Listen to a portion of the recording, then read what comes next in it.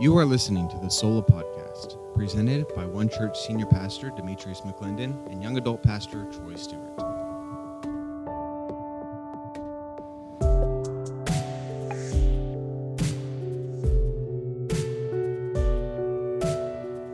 All right, welcome everybody. I want to thank you for joining us once again, whether you're here in person or listening via the podcast. We have been working our way through the study of soteriology, which is, once again, a Greek word comprised of two words. First, it is soter, which means savior or deliverer, and logos, which is word, reason, or explanation. In short, it's the study of the biblical doctrine of salvation.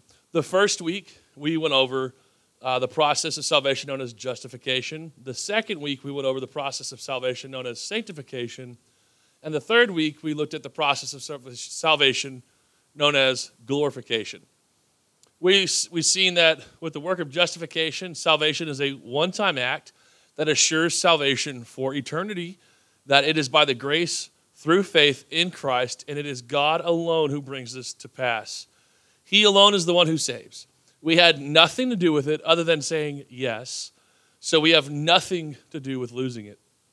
And at the very moment of our being justified, we are filled with the Holy Spirit.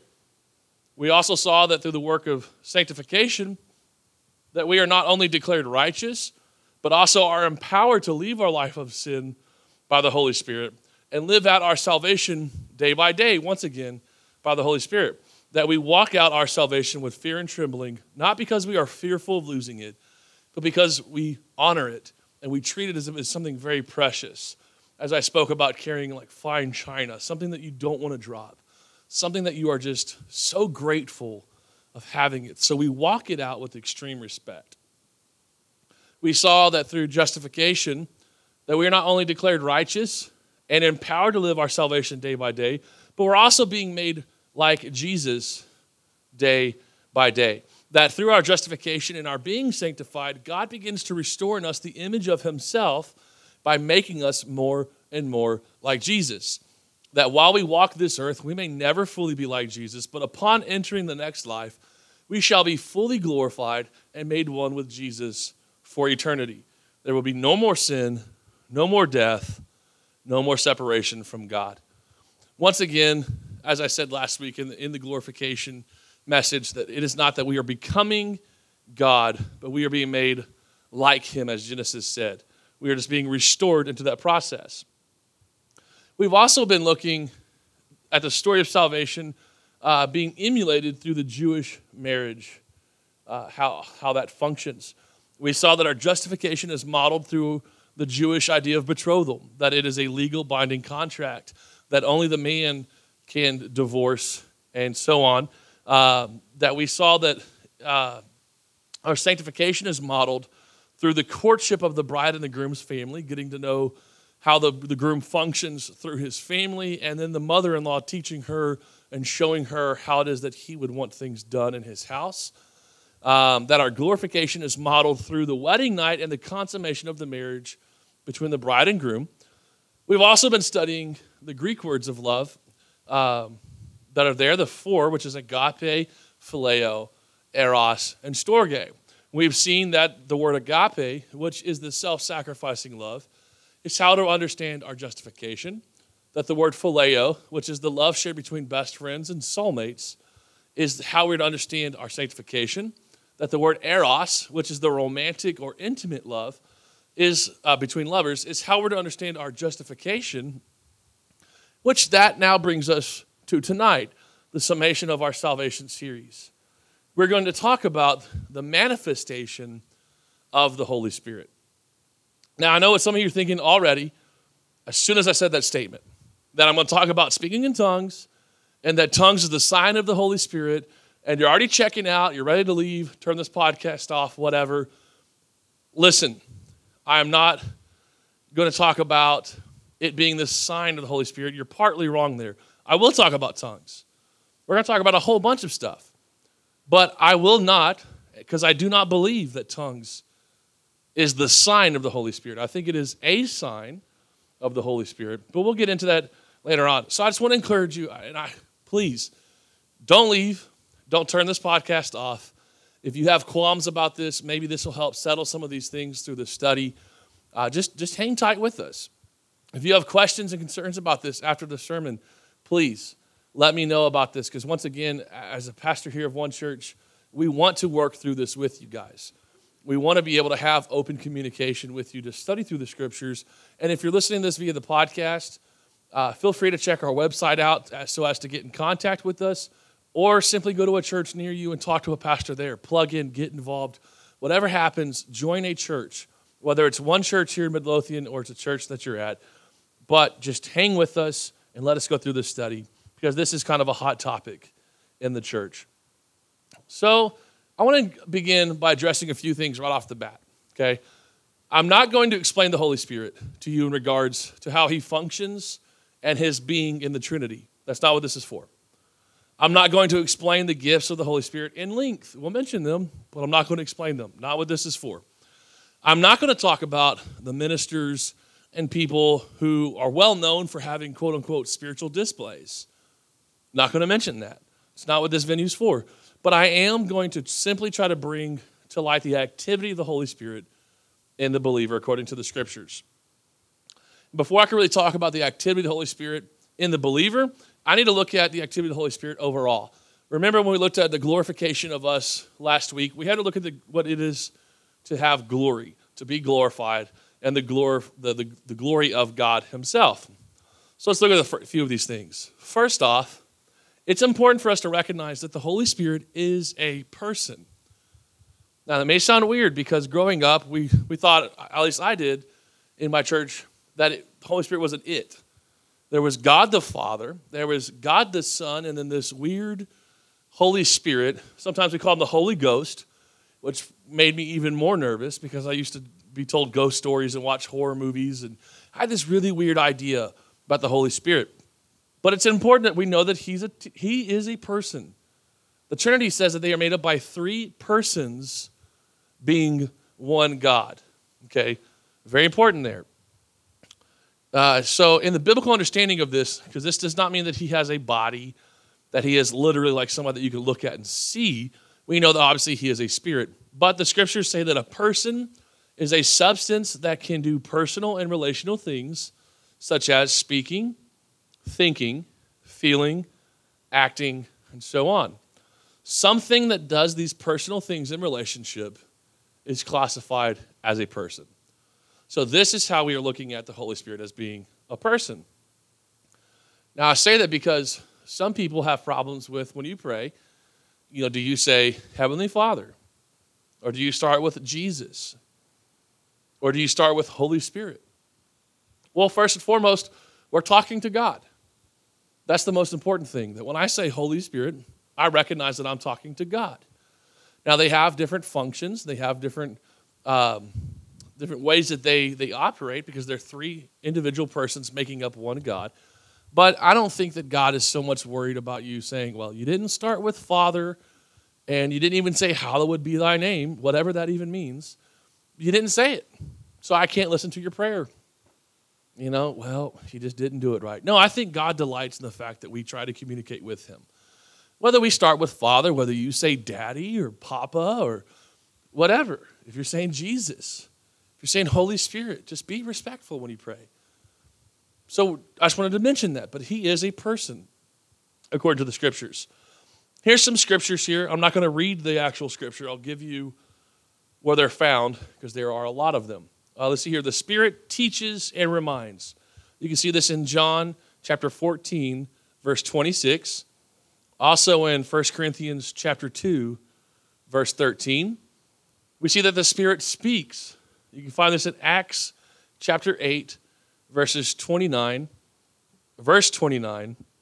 In Acts chapter 13, verse 2.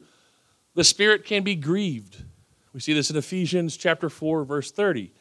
The Spirit can be outraged. Hebrews chapter 10, 29. The Spirit can be lied to. Acts chapter 5, verses 3 through 4. The Spirit can forbid or prevent human speech and plans. Acts chapter 16, 6 through 7.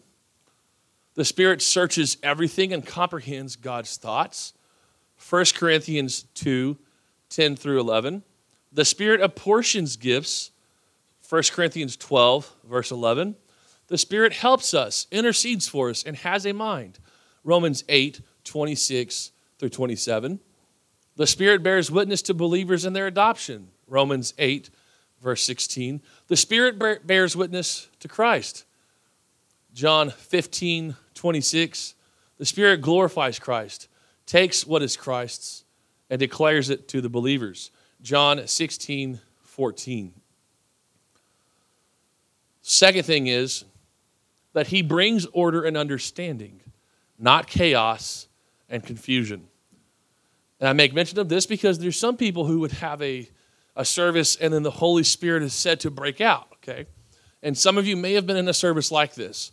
Worship is happening, maybe the word's being declared, and then someone says that they're being filled with the Holy Spirit, and they begin to shout and run around and cause a scene. Well, there's times that this has happened that I've been a part of, and I've seen that, and it did not distract from the message or from the worship. That, I would say, is most likely a demonstration of the Holy Spirit. It was not drawing attention to itself. It was just an outburst of joy. It's something being expressed. There have been times, however, where this has happened, and it's drawing attention to the person. It's taking attention away from the gospel, away from worshiping Jesus. That is where I would say chaos has come in and confusion.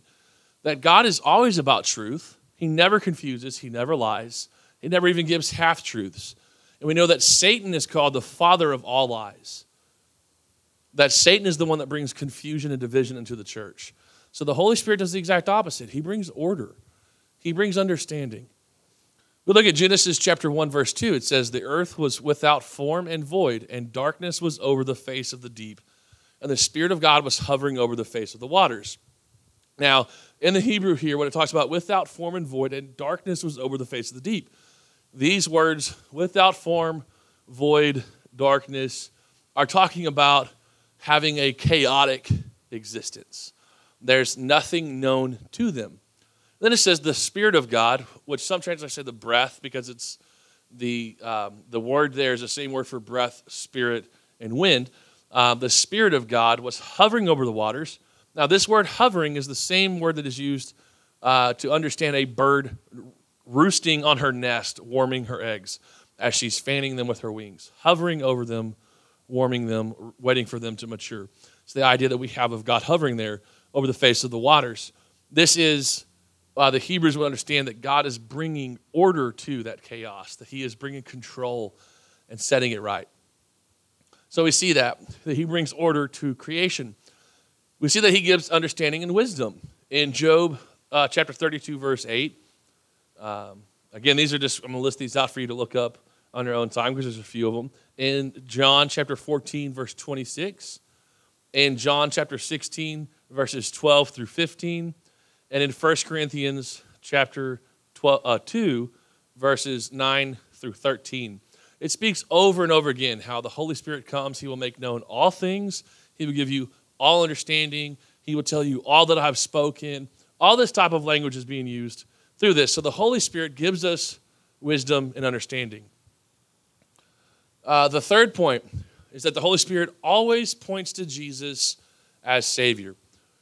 In John 4, verses 16 through 26, is the story of the woman at the well.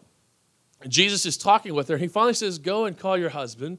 She says, I have no husband. I've been with several men, and the one that I'm with now is not my husband. Jesus says, you're right to say that.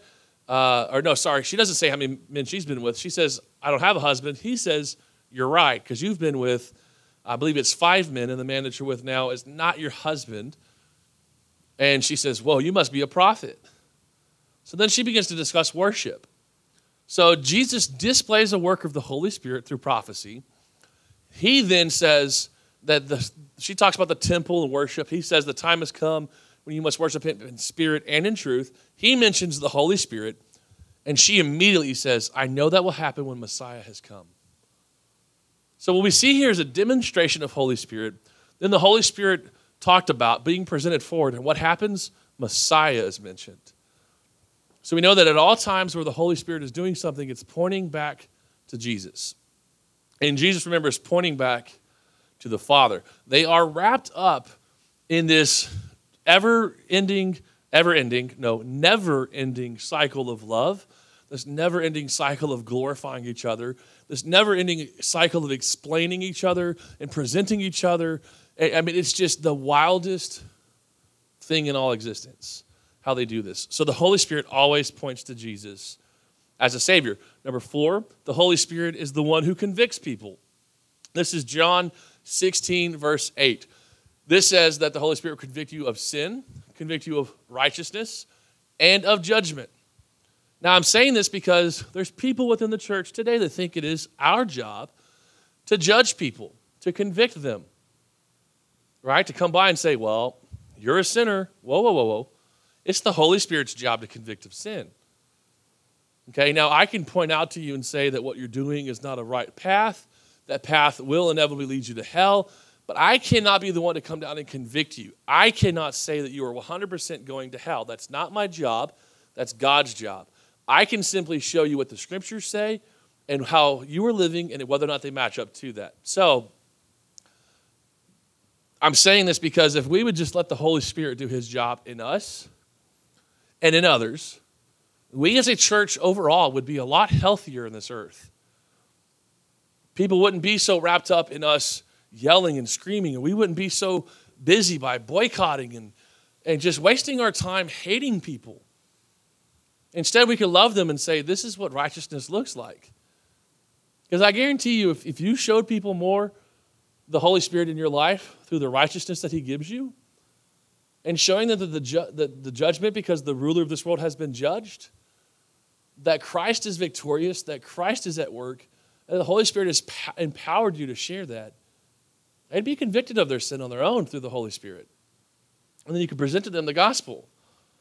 That if you show them the better way. We also see that it says convicted of righteousness. That as a Christian, I know in my own life, and I'm sure this can be in your life as well, there's times where you do something and you think, man, that wasn't really what was supposed to happen. You know, it's not necessarily a sin. It just wasn't exactly the right thing to do. You know, or think about it this way, okay? You see, here's the old example. You're at the sidewalk. This old lady's going to cross, and you're like, I should help her, right? That's not a wicked thing to do. It's a good thing. You're being convicted towards a good act.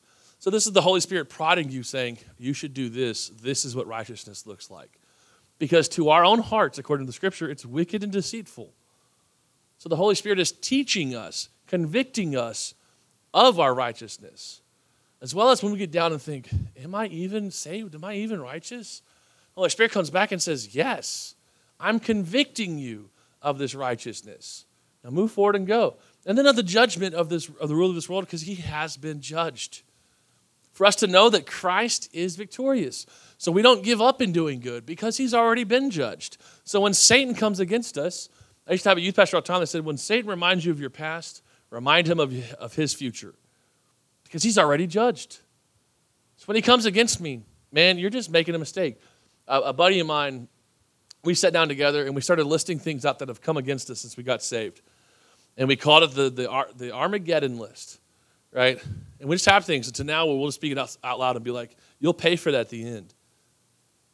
And I believe fully that when Jesus comes back, he's going to ask me, who is it that tried to stop you? Who is it that came against you? Who is it that tempted you? And I'll look at them and say, it was him, and it was him, and it was him, speaking spiritually, obviously, not just people. And I will watch my Jesus, his wrath pour out onto the demonic, onto the things that kept me from him. So I make this list because he's already been judged, and I know that Christ is victorious. It's the thing that the Holy Spirit convicts us of. Fifth, he empowers the believers to preach the gospel. This is Acts chapter 1, verse 8. And Jesus says, wait until powers come from on high. He was through the Holy Spirit and has this whole process begin there. But it's so that way you can go and bear witness into all the world, is what it says. It doesn't just say, wait until the Holy Spirit has come and power comes. Wait for it. Well, for what? Power, man. Just wait for power. But this is how a lot of people present this idea. Wait for power from on high. Well, what's the rest of the statement? So that you may bear witness in all the world. So we see that the Holy Spirit empowers us for the reason of evangelizing the gospel. So the kingdom of God can advance and be victorious. Now, I'd say we laid a pretty good foundation here about the Holy Spirit. If you want to listen to a very good in-depth study of the Trinity, especially the Holy Spirit, and learn what he does and the functions, I suggest that you look up Pastor Robert Morris. He's from Gateway Church in Southlake, Texas. He has a series called My Best Friend. And this is a many weeks he spends on this. He spends, I think, 6 weeks on the Holy Spirit. So it's my best friend, the Holy Spirit, my best friend, the Son, my best friend, the Father. This is probably the greatest teaching I've ever heard on the Trinity. I encourage you to listen to it. It takes a few weeks, but it is so enlightening, so encouraging. You'll walk away from this with a whole new idea of God and his love and a better understanding to be able to explain to people and just to understand God himself. So please go look that up. Now, as I stated through all this series every week, at the moment of salvation, the very moment of salvation, the person is filled with the Holy Spirit. This is how the person is regenerated. Okay, this is how you can be sanctified. This is how you can be glorified. It's because you are filled with the Holy Spirit. And I want to make that clear. Every person who has accepted the free gift of salvation is filled with the Holy Spirit. I say this because there's a misunderstanding within the church body of the statement called Spirit-filled. I'm sure if you spend any amount of time around Christians and you say something about Spirit-filled, you'll either hear groans or you'll hear people like, yeah, me too. And it separates us. And that's why I'm saying every believer from the moment of justification is filled with the Holy Spirit. I think we just use horrible language to describe something we're about to look at here. And it almost becomes a prideful thing. Well, I'm full of the Holy Spirit. And you're also full of yourself. So we are all filled with the Holy Spirit from the moment of salvation. Otherwise, you didn't get saved. You need to go try again. Plain and simple. Either God is good on his promise or he's not. And trust me, God has never lied before. He's not going to lie ever. So you're filled with the Holy Spirit if you've accepted salvation. Now, these people will talk about being Spirit-filled as if to me they have open displays of the Holy Spirit's power. Okay?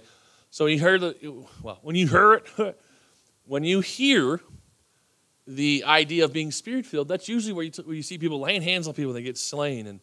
And you know, the people are speaking in tongues. And in fact, speaking in tongues is what they would say the sign of the Holy Spirit most of the time.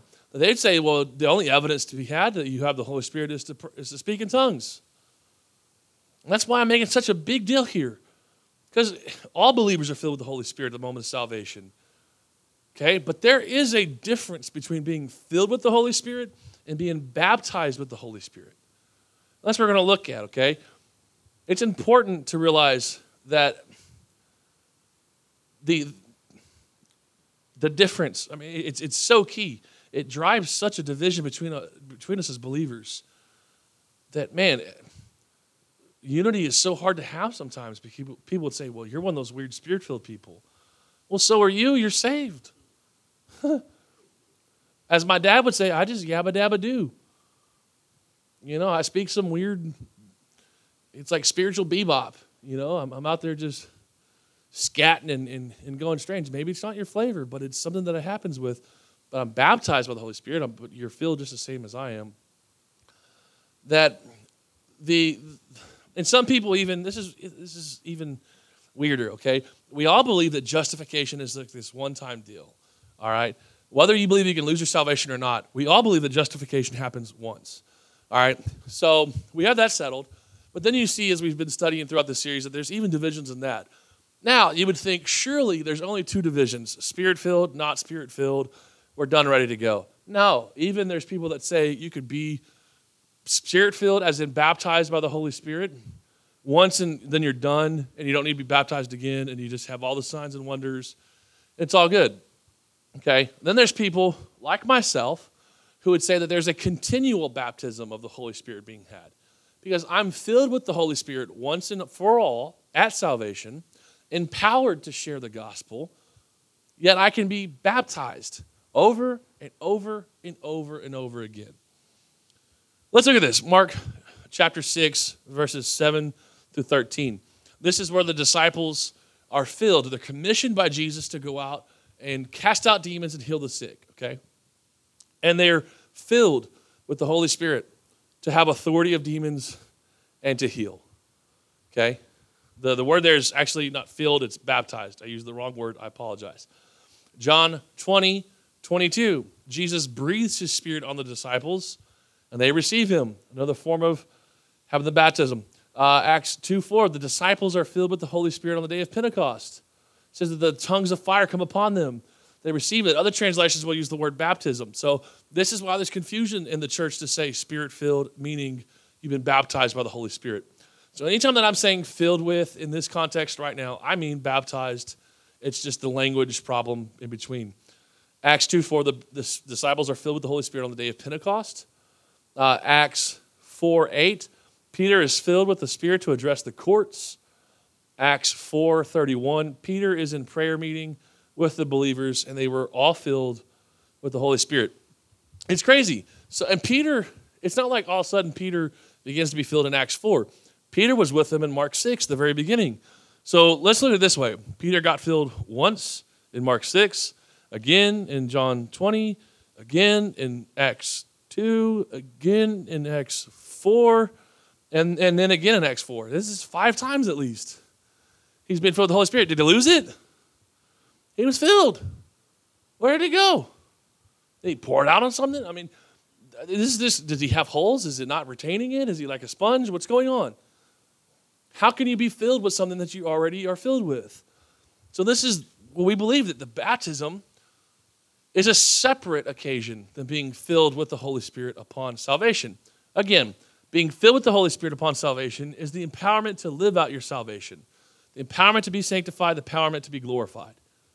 Okay, now there's a different work here with the baptism. I know I've already said this, but I'm trying to bring this point home. I believe it to be something like this.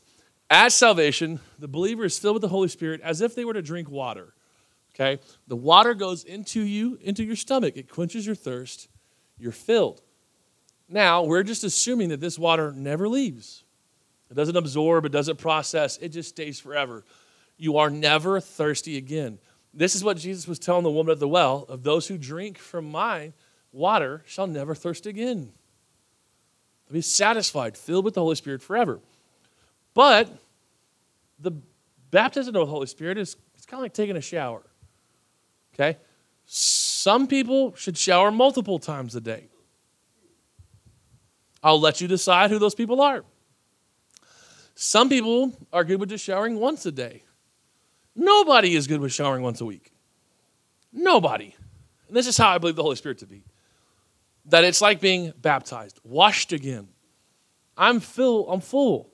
But just because I drink water, does it mean that I don't need to shower? I don't need to be cleansed and washed off? That's ridiculous. Of course I still need to be bathed. Of course I still need to be washed over. And this is how we think of the Holy Spirit. In these moments that we receive this, it's capable of everyone to receive. Okay? Just as soon as you drink that water, you can be in the shower. As soon as you've been infilled, you can be baptized. But the infilling has to come. You have to be saved first. Everybody is capable of this. And this is key. I want you to catch this. Some just choose not to be. This is where the problem becomes. Because somebody would say, well, you're just telling me that I don't have it because I didn't ask for it? Yes. That's what the scripture tells you. Look, the Holy Spirit, he's a gentleman. He'll only come as far as you let him. He'll only come as far as you let him. That's why we look at justification. You're perfectly justified before God. But man, if you don't walk your sanctification out day by day, he doesn't come by and say, this is day 3 of sanctification. We're going to wake up and be sanctified. He'll remind you, he'll convict you of your righteousness, but he'll let you walk. He'll let you go back into sin. Trust me, I'm 9 years into my sanctification, and I still sin. I still miss it. Because he's a gentleman. It grieves him. It hurts him. But then he empowers me to repent and move on. But I'm justified. The same way as glorification. I can remain right where I am and not move from glory to glory to glory because I choose to withhold from that. The Holy Spirit's not going to force me into it and say, well, you need to have this and you're going to get it whether you like it or not. No. He's patient. He's kind. He will let you stay where you are. He'll nudge you forward over and over again. If you don't feel like progressing, that's your own deal. Will you make it to heaven? I believe so. But I believe that you'll make it there, with what to lay at Jesus' feet. We're told that our actions and our good deeds gives us jewels and gems and crowns to lay before the Lord of Lords, the one who justified you. And if you're really justified, understand that. I don't see how you could do anything other than all you could to gain all you can to lay before him. As we talked about a couple weeks ago, to have the biggest piece of that humble pie, to outserve everybody because you've been served like crazy, to outlove everybody because you've been loved ridiculously. That when you really receive this stuff, it's hard, it's challenging to say that I'm going to go do anything else. And as a real believer, if you walk into that life of sin, I don't believe you're going to be satisfied. I don't believe you can stay there. And I don't believe you're really going to enjoy it. Not for long. Not for long, at least. So why don't you have the baptism of the Holy Spirit? You haven't asked for it. I'll look the scripture up while I'm talking, but there is the understanding there that the Holy Spirit, he's the gentleman. He'll give to you what you ask for, and he won't force it upon you. That the believer at any point can be baptized by the Holy Spirit. That's where we left off. It's like taking that shower. It's like stepping in and saying, cleanse me here. Well, this is not to say that it's just something that the believer decides to do. Okay, that's important to realize as well. That you may not have the Holy Spirit's baptism because you haven't asked for it, but that does not mean that you get to say, right now I'm doing this. Right now I'm receiving this. It means that you ask for it. And the Holy Spirit will give it to you. But let me present to you this way. When I first started believing in the baptism of the Holy Spirit, years and years and years back, I wasn't exactly sure of it. So my prayer first became, God, make me okay with this. Whatever it looks like, make me okay with it. And it began to work more and more and more. I became more and more aware, more and more okay with what was happening. Then I said, God, I want to have this moment with you, with your Holy Spirit. I prayed for 2 years. Jesus, baptize me in your Holy Spirit. Jesus, baptize me in your Holy Spirit. For 2 years. 2 years. Until something finally happened. And then it happened one night and at the back of a metal show.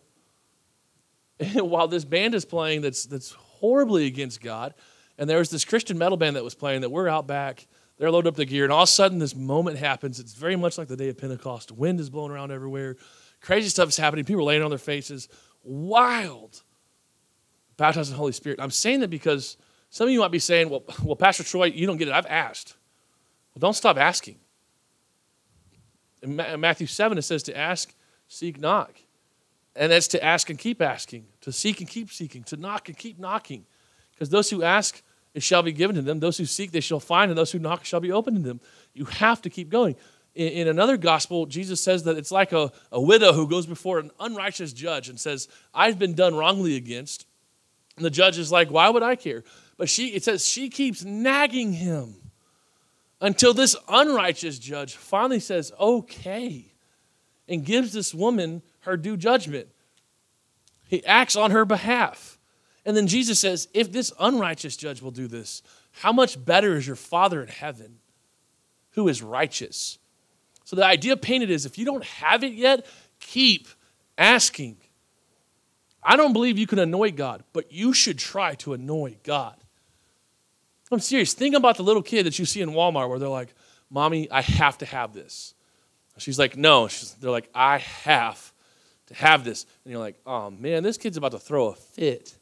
You know, you're like, I'll pay for it. Just shut the kid up. right? And she's like, no, we don't have money.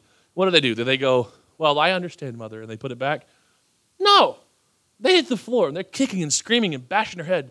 I got to have this. I've got to have it. I've got to have it. And the mom's just about to have this conniption, just snaps. She's like, fine, put it in the basket. Just loses it. And I think that's how Jesus wants us to pray sometimes. They're what they're going, God, heal my mom. Amen.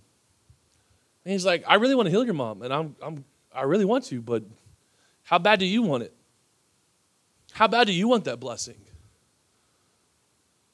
Well, it didn't happen the first time. I guess that I'm done. Jesus didn't want to do it. It wasn't his will. Man, that's nonsense. Because let me tell you this. In the kingdom of heaven, there's no sickness, there's no death, there's no crying, there's no weeping, there's nothing. There's joy, there's love, there's happiness, there's none of this negative things. That is the perfect will of God. Jesus taught us to pray a prayer that said, let your will be on earth as it is in heaven. So how can you say that it is not the will of God for someone to be healed? That's nonsense. It doesn't make sense to me to have that. It's about us asking. It's about us enduring into this process to have it. So you don't have the manifestation. I'm sorry, it's offensive. Because you haven't asked for it. You haven't desired it like a precious jewel. You haven't chased after it like your life depends on it. Now, are you saved? If you've been justified by the Holy Spirit? Absolutely. Are you going to heaven? Absolutely. Does being baptized by the Holy Spirit bring you to like level 2 of Christianity? No. This isn't about being better than anybody. This isn't something to have pride in. It's just a different type of relationship to have. The same way that living out your sanctification, will you be saved if you don't do it? Man, I can't judge your heart, so I'd say that maybe you're justified, sure. But your salvation wasn't as sweet as mine because I lived my sanctification. Because I had a process in this. Because I chose to deny myself and chase after Jesus. The same way with being baptized by the Holy Spirit, there's something sweet to be had. Something sweet to be had. Matthew 11:11. This is where, Luke 11:11. This is where Jesus is talking about if you being wicked fathers would give your son, if you ask for a fish, you wouldn't give him a snake. If you ask for a loaf of bread, you wouldn't give him a stone. If you being wicked fathers would do this, it says, how much better is your perfect Father in heaven? Then he says a key thing here, that if you were to ask for it, he would give you the Holy Spirit. If you ask for it, he would give you the Holy Spirit. This is what we're looking at. Also, when we pray for this, okay, and we desire this, even when it happens, even when this baptism comes upon us, it looks like different things. Sometimes people fall. Sometimes people do break out into speaking in tongues. Sometimes people prophesy. Sometimes you don't even know that it's happened. You just feel something different within you, a new type of love, some type of like burning desire for something going on, to pray for people to be healed that you never had before. These types of things happening, that there's some type of switch that happened within you. So it's hard to say, what does it look like? It's different for a lot of people. And you don't always speak in tongues, but you can. You don't always prophesy, but you can. You don't always receive interpretation of the gifts, but you can. That's the thing is, but you can. We get so offended by these things of, well, it didn't look like that. Cool, man. We're all the body. Some people are fingers, some people are toes, some are elbows, some are noses, some are belly buttons. They're just there because they're fun to play with and they collect stuff. But whatever it is, rejoice in the fact that you have been baptized by the Holy Spirit. Don't focus on one gift. That becomes idolization. And I think we've done that horribly within the church to say, well, I want tongues, and if I don't get tongues, then I'm not baptized by the Holy Spirit. What if God didn't want you to have tongues right now? What if instead he needed you to prophesy to somebody, but you're so wrapped up with this, I want to babble, that you're not celebrating the stuff that happens here. Get over yourselves. Ask for it, receive it, and get over yourself. Because this is not about you. This is another one of those processes of salvation that it has nothing. It has a very small amount, but it almost has nothing to do with you other than you receiving it. So we are open to accepting his manifestation. Otherwise, he doesn't do it, okay? And it says that, people would say that speaking in tongues is the sign of the Holy Spirit. And I said it's nonsense. It's unbiblical, okay? Because the Bible makes it clear what the manifestation of the Holy Spirit is. It's this. It's John chapter 14, verse 18 through 24. I will not leave you as orphans. This is Jesus speaking. I will come to you. Yet a little while, and the world will see me no more. But you will see me. Because I live, you also will live. In that day you will know that I am in my Father, and you in me, and I in you. Whoever has my commandments and keeps them, he it is who loves me. And he who loves me will be beloved by my Father. And I will love him and manifest myself to him. Judas, not Iscariot, that means not the one that betrays him, said to him, Lord, how is it that you will manifest yourself to us and not to the world? Jesus answered him, if anyone loves me, he will keep my word, and my Father will love him, and we will come to him and make our homes with him. Whoever does not love me does not keep my words, and the word that you hear is not mine, but the Father's who sent me. So this is what Jesus is saying.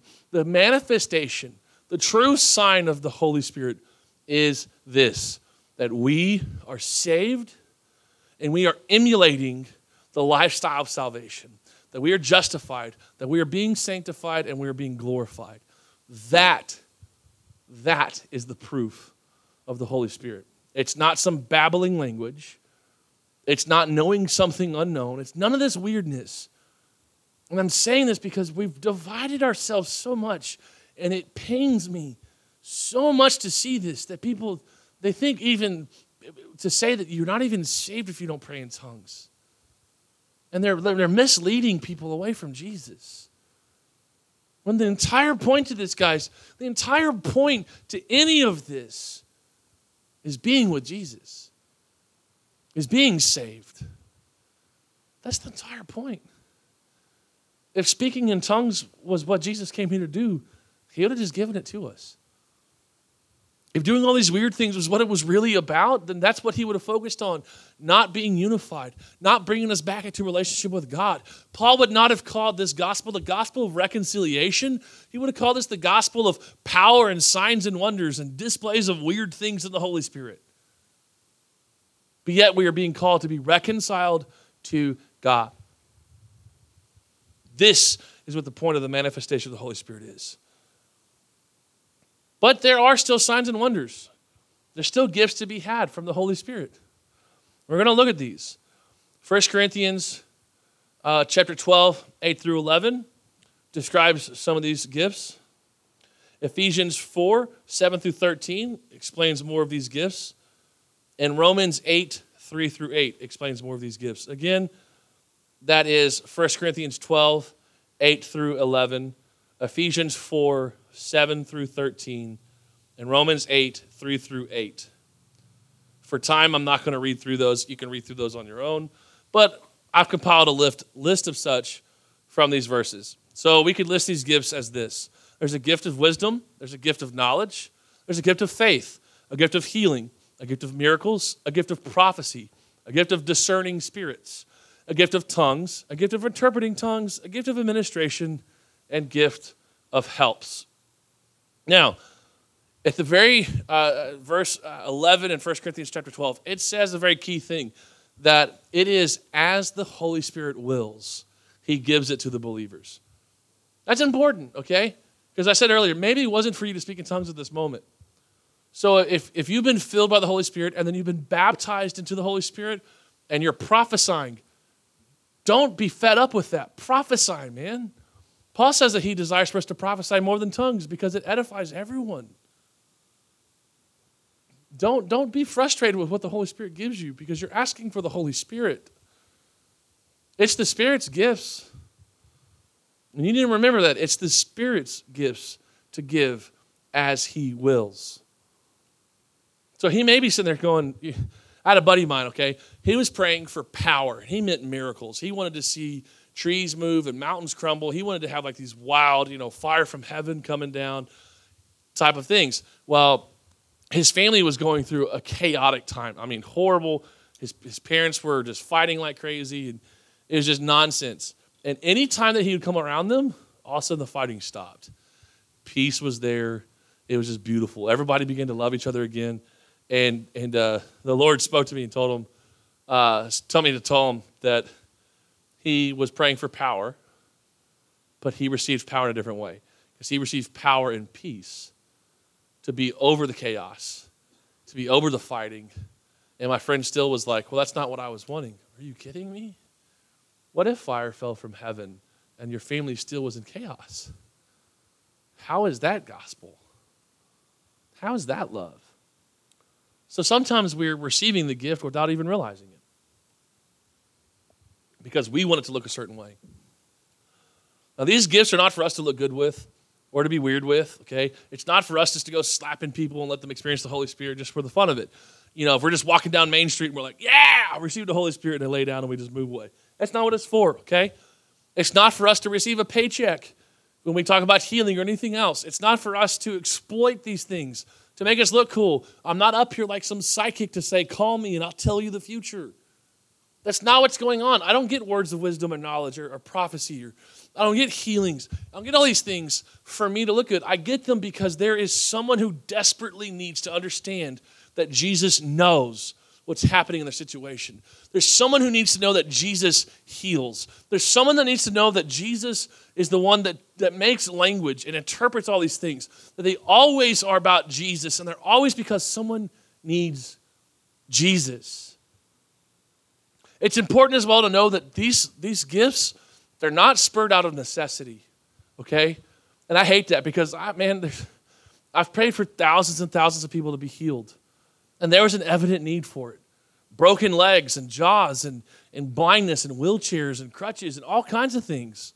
An evident need for healing, and yet healing didn't happen. I wish I knew why. I did. I will rest that I need to fast and to pray more, that I need to dig into Jesus more. I'll just go ahead and blame myself. I'm not blaming you. I'm not saying if your miracle hasn't happened that it's on you. I'm just saying I don't get why it hasn't happened, so I'm just going to dig closer to Jesus until I'm like him, where every sick person he prayed for is healed, where every demon that he commanded to be cast out is cast out, where every blind eye he prays for opening is opened, where every dead person he spoke to lives again. That's what I desire. That's what I pray for. That's what I long for. So every funeral I'm at, I pray for them to get up and walk. I don't care how crazy that would be. Guys, my grandpa just died a couple months ago. I remember standing there looking into his casket, and I said out loud, get up. You live in the name of Jesus. Get up and walk. Get up and tell everybody here that Jesus is Lord. And my prayer was that, God, wouldn't that bring everybody to you? Wouldn't this cause revival in this place? But it didn't happen. Not because God doesn't desire for dead to raise or for sinners to be brought to salvation, but because he knows the better story. Jesus at one point is in his hometown. He's trying to perform miracles and wonders, and it says that there's a lack of faith. And he says, because of your lack of faith, I cannot perform these things. And it gets into this understanding, if you truly read the scriptures, that Jesus isn't saying because you don't have faith, I can't do it. He's saying, even if I did these things, you still wouldn't believe. I'm not going to waste my time here. I'm going to go on. I'm not going to throw my pearls before swine, as Jesus would say. So it's rough. So sometimes it just doesn't happen. Sometimes there's a need, and it just doesn't happen. It's not for us to decide what's going on. Don't build a doctrine around that. Don't say, well, God doesn't heal people in wheelchairs. He only heals them in crutches or anything else. Do not build a doctrine around your experience. That is dangerous. What you build your doctrine around is the scripture. And the scripture says that the sick will be healed, the dead will be raised, the blind will see, the lame will walk. This is what we build our doctrine around. So when the sick aren't healed, guess what we do again? We pray. When the blind don't see, we pray. When the dead aren't raised, we pray, and we don't stop. Because we were promised these things. Sometimes the manifestation of the Holy Spirit, he's described by signs and wonders in the Scriptures. Sometimes these are the weird things. It can get kind of confusing. As to, well, why? Think about Ananias and Sapphira. Two people, they lie. They donated a ton of money to the church, but they lied about a little thing. And Peter says, you would lie to the Holy Spirit? The Lord demands your life. And they drop dead. One at different times. One first and then the other. And you're like, what? Why? It's a sign and a wonder happening. It's something that moves on beyond the gifts, what the Holy Spirit gives. And I want to make something clear here, okay? A sign points to something and explains it. Think about driving down the road. You see a speed limit sign. It says 45 mph, miles per hour. What does that mean? Well, it means that while you're driving on this road, in normal weather conditions, the fastest you can go is 45 miles per hour. That means if you exceed that speed limit by any amount, you can get a ticket for speeding. That means that the safest speed is that right there. That sign explains travel on this road. Let's think about another one, a road sign. You're driving and all of a sudden you see this yellow, diamond sign, and it has this like weird snake thing with an arrow top. You're like, what on earth is going on? Well, you know that the road's going to start curving. If you don't take notice, you're going to drive off the road. Because this sign explains what is happening as you're traveling. So sometimes a sign will happen of the Spirit. Something that just, what? What is that? Well, it's explaining Jesus. It is something that happens for us to look and go, I get it, that's Jesus. Sometimes we think about a wonder. And I wonder what a wonder is. It's a corny joke. But a wonder is something that simply makes you stop and think. Something that, man, I was in Seattle just not even a month ago, and I was looking over this bluff at the sound, which cracked me up because when they said you need to go see the sound, and I was like, you can't see sound. That's not possible. But apparently a sound is like a big cove. It's like where the water comes in. I don't know it. I'm from Texas, man. We have lakes and sandbars, and so I'm looking at the sound because that's a thing, and the sun setting. And it is the most beautiful sunset I've ever seen in my life. And in that moment, I began to wonder about the awesomeness of God, how he painted this and orchestrated all this to go on. The sunset made me wonder about God. That's what a wonder is. Something that makes you stop and think. And we're processing this because there's things that happen. There's times where people are in prayer and all of a sudden they had a decaying tooth. And all of a sudden a gold tooth appears in their mouth. And you're like, well, where's that in the Scripture? How do I handle that? Well, it makes you wonder. It makes you wonder things like, wow, God cares so much about a healing that he even heals a tooth. If you've ever had an abscessed tooth, you know just how much pain that is. Or even a cavity that's untreated, it's painful. You don't want to eat. You don't want cold things on it. You can barely breathe out of that side of your mouth. It's horrible that Jesus does these things. That when you look at a healing, sometimes they don't make sense. Sometimes it's just there because they want to point to something. They want to explain or make you think about it. So a healing, for instance, is a sign and a wonder. What does it explain? It explains that Jesus heals. A prophetic word is a sign that Jesus understands and knows and wants you to understand and know. Tongues and interpretation of tongues. Like I said, that Jesus is the originator of language, that he ties it all together, that all things are in him. We have, wisdom and knowledge and all these gifts. All the way down, gift of helps, that Jesus helps. This is why we do the signs. This is why we have the gifts. This is why we have signs and wonders. So that Jesus can be explained. So that he can be understood and that people think of him and say, what does Jesus do? Well, he heals. He raises the dead. He gives understanding. When there's something that's not being able to be understood, he interprets it and makes it known. When we don't know the way, he makes it clear. All these things that we can look at and say, Jesus does this. So it's for the advancement of the gospel. We see this in Acts 2:42 through 47. It says, "And they devoted themselves to the apostles' teaching and the fellowship, to the breaking of bread and the prayers, and awe came upon every soul, and many wonders and signs were being done through the apostles. And all who believed were together and had all things in common, and they were selling their possessions and belongings and distributing the proceeds to all as any had need. And day by day, attending the temple together and breaking bread in their homes, they received their food with glad and generous hearts, praising God and having favor with all the people. And the Lord added to their number day by day those who were being saved." And just a few chapters later, Acts starts saying, "And the Lord multiplied to their number those who are being saved." The very first day of Pentecost, it's 3,000 people brought in. So the very first day of this thing happening, there's a megachurch born. And then day by day by day by day by day, things are added. That's an old song. Day by day, day by day. Anyways, day by day, the Lord is adding. And then it says day by day, the Lord is multiplying. It's insane. And it's the Lord who is doing this. It's the Lord who's performing the signs. It's the Lord who's doing the wonders. It's the Lord who's giving the gifts. And it's the Lord who's bringing them in. Once again, this has nothing to do with me. This is never for Troy to get up here and say, "Hey, look at Pastor Troy. Look how cool I am. Look, I heal people. Look, I interpret dreams and tongues, and I give words of knowledge, and I do all these things." It's not for that. It's for me to say, "Look at Jesus. Look how awesome Jesus is. Look how he uses this horrible sinner, this person that was screwed up and drugged out of his mind and drinking like crazy and angry all the time. And look at the joy that's bubbling out of me.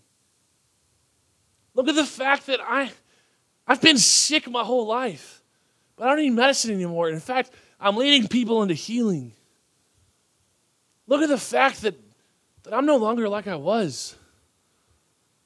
That I don't do those things, that I'm changed. I'm different, man. Look how good Jesus is." And you roll up to me in sickness and say, what does your God do? He heals. And a demonstration is had. And I believe fully, man, the scriptures say that trees will move and mountains will crumble. And I just have this idea that, like, man, I'll be going to pray over somebody or somebody anywhere, and they're going to reach this unreached group. And this group's got like 3 weeks left to live. And they got to get there, and it's a 5-week climb over this mountain. They say, "No way, man. I know I got to get there." So they say, "Mountains be laid low." And the mountains crumble.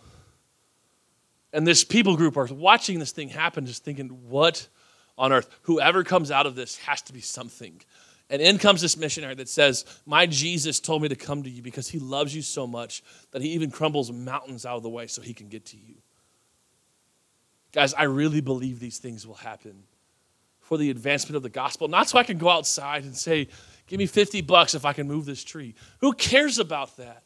Who cares about trees going on? Who cares about healings happening unless Jesus is being explained? Unless people are brought into eternity, salvation. I've said this before in our group, that I'm not impressed by healings. I'm not impressed by signs and wonders and all that stuff going on. In fact, I would rather you crawl into heaven than walk into hell. And I mean that because I've seen people raised out of wheelchairs, and thousands of people scream and they shout. They say, "Look, he's healed," and then they send him away.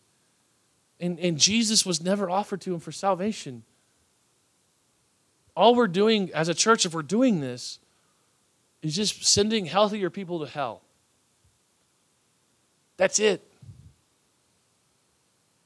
All we're doing is showing them a cool display of power and then letting them burn for all eternity. I'd rather I never do that again. I'd rather I never see another healing or display of power happen if just every person I talked to came to Jesus. Plain and simple. That we only have these things because people need to be brought to salvation. We see all the way through the book of Acts that these things, these signs and wonders are happening. Great multitudes are brought to salvation. And when the manifestation of the Holy Spirit is in our lives, it's something, one of the things that it's about you is it helps prove to you your own salvation. I know there's times in my life where I think, Jesus, is this even real? And then I look and I see the signs and wonders that have happened, the healings that have been done, that he has done through me. I see the words of wisdom and knowledge and the prophetic that's been declared through me, that he has done through me. And he says, those things would not have happened if you hadn't been saved. Whoa. Then I am saved. And I am built up for this. That this is happening to remind us of our own salvation. It's to cause people to see the power of Jesus, and most importantly, to bring people to salvation. We've been seeing it through this series. We've been comparing it to the Jewish marriage. Justification, the betrothal, sanctification, the courtship and learning the family, the glorification, the consummation. And in this, we're going to look at the book of Esther. I'm not going to read it, but I want you guys to read this and just read through the whole entire story. It's a beautiful thing. There's a moment where she is selected for the king, and she's going through a process called beautification, where she's anointed with oils and perfumes over and over and over and over again. And tradition teaches that she was soaked with so many oils and perfumes that even when she sweat and exerted herself, she sweat oil and perfumes. That even when it was time for her body to stink and to have its natural BO, it smelled sweet and pleasing. She was so saturated in these oils and perfumes that even her stinkiness smelled good. This is what the Holy Spirit is doing. He's baptizing us over and over and over again, anointing us with himself that we can smell more and more like him. That even when I'm supposed to stink, I smell like Jesus. That when Esther was presented to the king, she was the fairest of them all. That no matter what she did, she just gleamed with beauty. This is what the gospel, this is what the manifestation of the Holy Spirit does in my life, is that it prepares me for my king. That when I get there, I smell like him. That when I get there, I shine like him. I look like him and I act like him, because Jesus heals, so the Holy Spirit empowers me to heal. That Jesus sets people free, and he empowers me to set people free. He wants us to become like each other. It's such a beautiful process. We were looking at the Greek words for love, and we saw that agape is for justification, that phileo is for sanctification, that eros is for justification, and this week there's a word named storge. And storge is the love.